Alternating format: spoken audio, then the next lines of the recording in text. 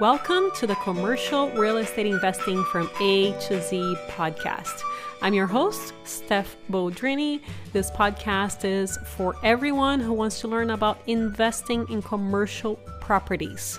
We get the best people in the industry to give you straightforward and practical advice that you can actually use in your investing. In today's episode, we are going to be learning a ton in the self-storage space. Make sure to get your notes-taking app out and really focus. We're learning what are some value-add methods for self-storage, how can you differentiate your facility from other facilities in your area, and how and if you should hire a property manager for your facility. We are talking with Claire Hoover. He has over 20 years of experience in the self-storage space. His current focus is building commercial real estate investment and management companies. He serves on the board of directors for the Pennsylvania Self-Storage Association and is highly experienced in this asset class, as well as mobile home parks, car washes, laundromats, and residential housing. Here we go. Claire, thank you so much for joining us today. I am so excited to have you here because I heard incredible things about you and we finally got a chance to connect. First, why don't you tell us a little bit about you? Sure. My name is Claire Hoover. And by the way, it's great to be here. I'm glad we got to connect as well. My name is Claire Hoover. I live in South Central Pennsylvania, actually Lancaster, Pennsylvania, for those of you who know that area. Been married 32 years, two sons and two daughter-in-laws, and happy to announce our first grandchild on the way. Also, Congratulations. yeah, thank you. I think we're excited about it. I've told it's going to change my life, and I happen to like my life, but this is a great addition to it. And we share our house with two Shih Tzu dogs who actually run the place. Hobbies, I like anything with horsepower. Fast motorcycles, cars, boats, trucks, anything that gives me a little adrenaline rush. And other hobbies, a lot of scuba diving with my sons. We are skiers, surfers, sailors. So try to get out there and enjoy as much of life as we can. Good for you, Claire. I love this intro. So why don't we jump into what is the state of the self-storage industry today? So, self-storage industry, I believe, is one of the hottest asset classes out there right now. A lot of different reasons for it. I think the most recent that we can point to, I've watched self-storage industry go through two very challenging times: '07 and '08 recession, and then whatever just happened here in 2020. I don't even know what to call it. It might have been the shortest depression we ever had. However, in that asset class, self-storage had the least amount of downturn and the fastest recovery of almost every asset class.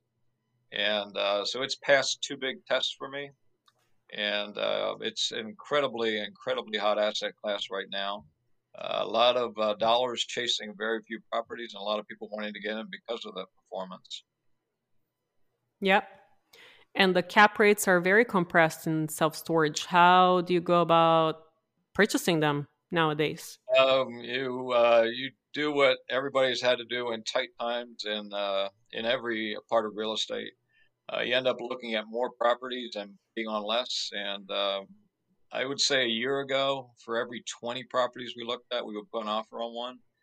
I'm guessing right now it's closer to 100 properties we look at before we find one that we think is even fairly valued. So it's a challenging time. I think patience is part of it, but also we want to keep growing. So we keep sorting through every haystack we can find, trying to find some bargain buys. I'm glad I'm not alone there, talking with a super expert. Let's jump into what are some value add methods for self storage facilities since you have so much experience there. I just thought of something I'd love to add to your last question. I heard the best real estate joke I think I've ever heard. There was a real estate agent just got done showing a young couple a house, and he looked at them and said, "If you'd like to see something in a higher price bracket, I can show you this one again tomorrow." That one, I love that. It's kind of scary, but that's the truth. And a year ago, we were not seeing that in self storage. Today, we're actually seeing multiple offers within hours at times. A lot of them cash only offers. a lot of them above asking price. So all of that pressure we see on the residential market, we're seeing entering the commercial market. It's really crazy. It is. It's everywhere. It's really insane. Industrial as well. So I wasn't avoiding your question on value add, but I love that joke. I don't know why that one makes me laugh. It's a So good one. value add, probably the biggest opportunity we see. We look for three things when we buy a property. We like to see, we call it the triple play. We like to see upside on rate management. We like to see upside on occupancy, and we like to see upside on expansion opportunities. We will settle for 2 out of 3, but we rarely would bite on something that doesn't at least have 2 of those opportunities available. So the biggest mistake we probably see today would be undermanaging rate management. There are so many opportunities there. You will actually find people in self-storage who brag about 100% occupancy, and they'll brag about the fact that they're the lowest priced option in their market. You just Right. think through the math on what I just said and what they're laying on the table. I love meeting people like that, and I love making an offer on their property. A lot of upside on rate management. Another one a lot of people are missing are admin fees. It's become customary in our markets, at least, to be charging admin fees. It covers some of your costs to put a client in, and it's accepted by the market.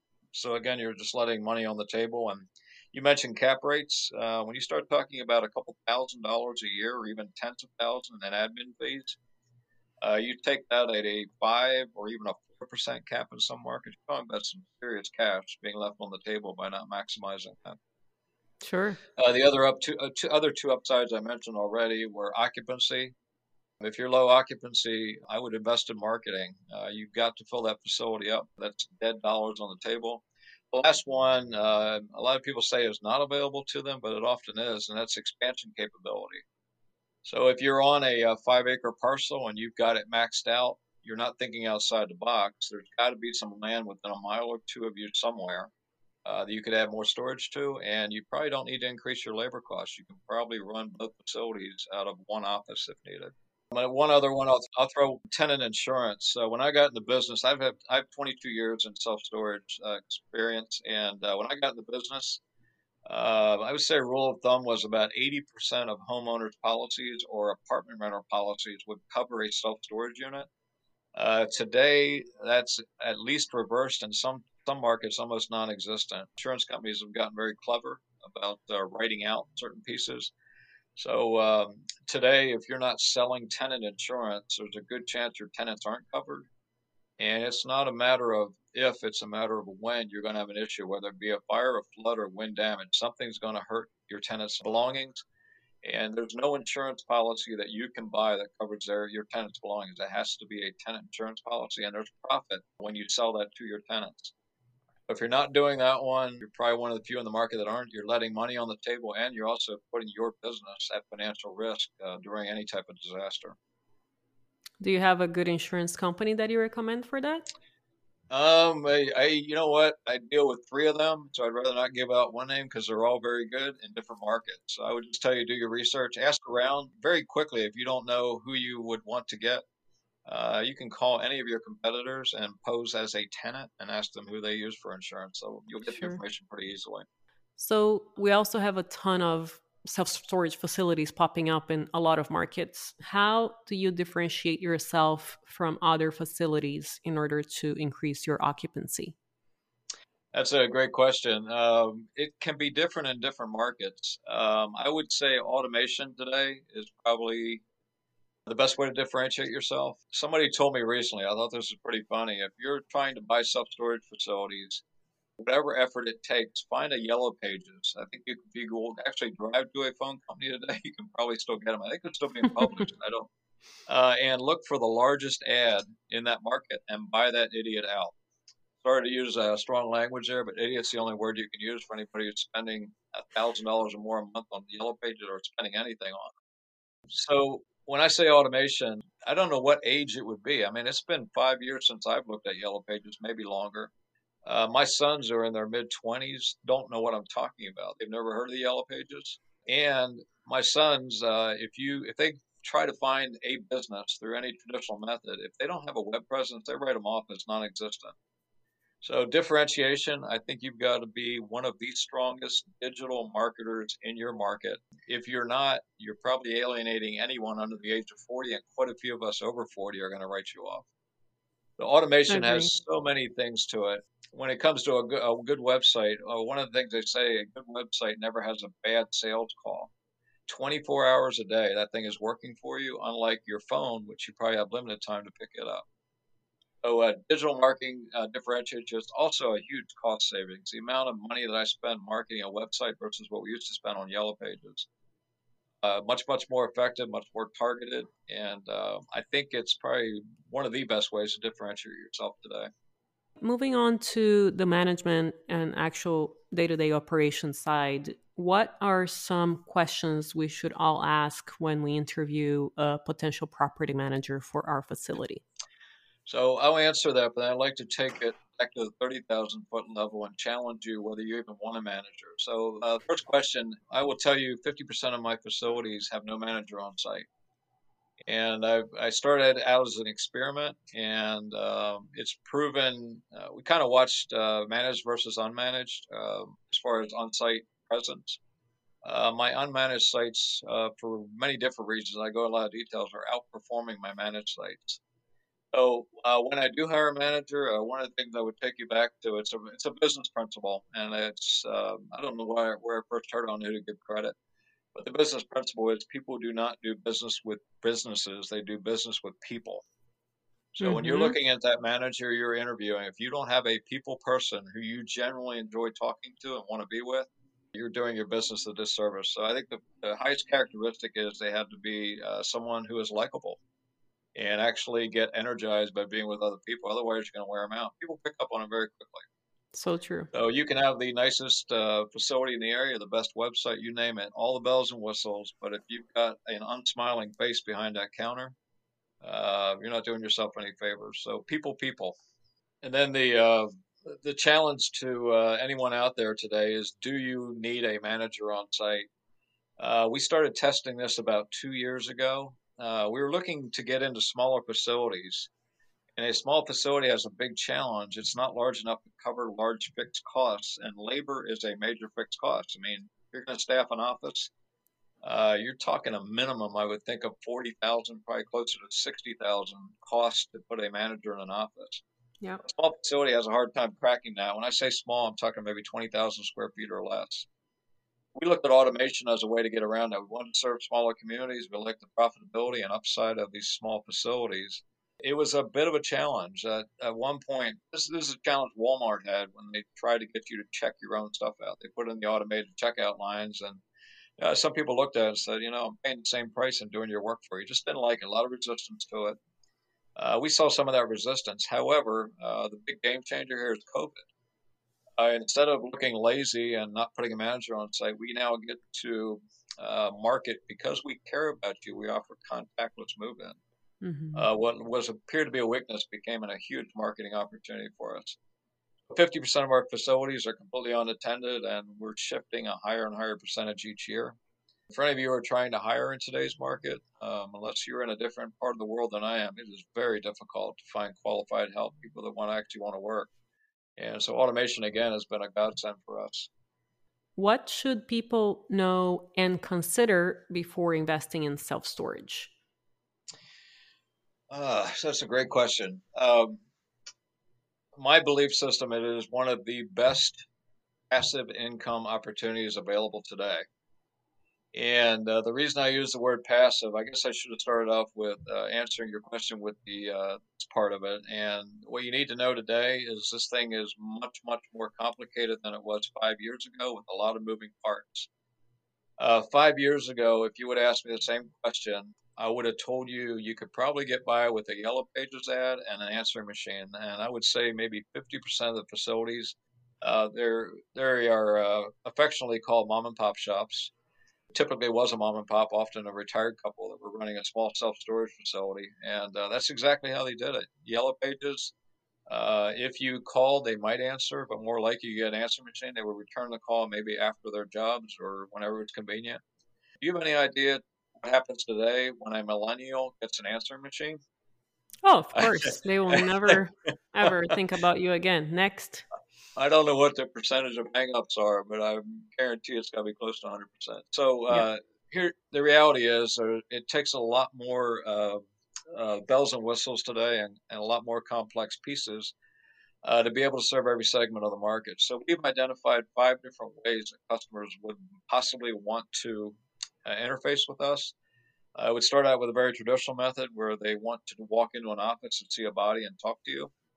And then it ratchets through a couple of other options right down to completely automated, where they want, on their smartphone, want to be able to run a unit without ever talking to anyone. And we have made efforts to be effective in all areas, but we're moving further and further away from that first one because it's too expensive of a customer to have that body sitting there. So that being said, about getting involved in self storage, great passive investment because there's really good third party options available to manage it for you. If you want to get in today, I think you've got 2 big decisions to make, and I would steer you to option B. Option A is go all in, develop a team like I have. We have close to 30 people working with us now, doing management and all of the take care of all the websites, all the SEO work, all the marketing.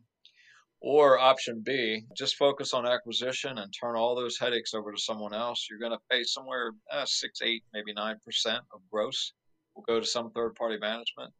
Here's what I can tell you: unless you are amazing and you can build a team faster than I did, that third party management is going to do better than you did, and whatever they're charging you, you most likely will get it back through increased revenue. They're going to be that much better at what they do. So very complex business, but huge opportunities to be a passive investor. Just go out and acquire them, turn it over to third party management, and then watch the checks start rolling in. And that is something that you recently started doing, right? Can you tell us a little bit about that? Yeah, we have. So I actually took a look at turning my facilities over to third party management, and came very close to doing that. It's kind of a strange reason I didn't do it. I have 2 sons wanting to come into the business, and I wanted them to wake up every morning completely overwhelmed with a lot of work to do to build character. Yep. And this generation, we often call them the entitled generation. I didn't want my sons to be like that, so we intentionally chose the difficult path. We decided to manage our own things, and I'm glad we did. We have a lot of fun doing it. We're very good at it. At one point, some friends started getting involved in self storage, and this is exactly what I was talking about before. Their facilities were too small to attract the larger third party management companies, and we decided to take a stab at it. And it is very difficult on a smaller company to make it cost effective, but we've perfected our model, especially by using automation. And so that's how we got into it. It started about 2 years ago, and we are getting a lot of interest in our third party management. We've had a pretty good track record with improving our properties, and we really enjoy that part of it. So it's been definitely a growth part of what we do. Fantastic. Claire, this was so amazing. Is there anything else that you think is important for our audience to know? Keep on renting units. It makes me happy. It's going to make you feel good. If you have 1 unit rented today, I'd rent 2. You'll feel twice as good. Any tips for renting units that quickly? Oh man, for rent ups, I think you got what I see. A mistake I see is people. Maybe if you're at 60% occupancy, if you own a facility, mistake I make is I see people making, and it's simple math. An empty unit is $0. I would consider some extreme discounting. And I've discounted rental units up to 75%. We typically put a time frame on it, but if you do the math on it, if I discount a unit 75% for 3 months versus letting it sit empty and then trying to get a full rate later on, the math is pretty simple. You're better off doing deep discounting and getting that unit filled up and creating a customer that over time you can get back to a normal rate. Such wonderful information, great tips, Claire. Incredible. Thank you so much for making the time to share all of your knowledge with a lot of your knowledge with our audience. How can our listeners get in touch with you? Sure. You can reach me directly at my email. It's Claire Hoover, CLAIRHOOBER at Comcast.net. Or just jump on our website, freedomstoragemanagement.com. You get to take a look at our our company from a deeper standpoint. We also have information on there on our third-party management services. Claire, thank you so much. I really appreciate your time. Been an honor. I enjoyed it. If you haven't already, make sure to subscribe to our newsletter on our website, montecarlorei.com. And I would love to thank one of our latest reviewers, T. Dixon 508. Great podcast. I highly recommend making this podcast a part of your routine, even if you are considering commercial real estate. I was thinking about investing in storage units, and the episode I listened to is extremely helpful. Thank you so much for making the time, T. Dixon. I really appreciate it, and how timely it is that now we are talking about self-storage again. See you next time.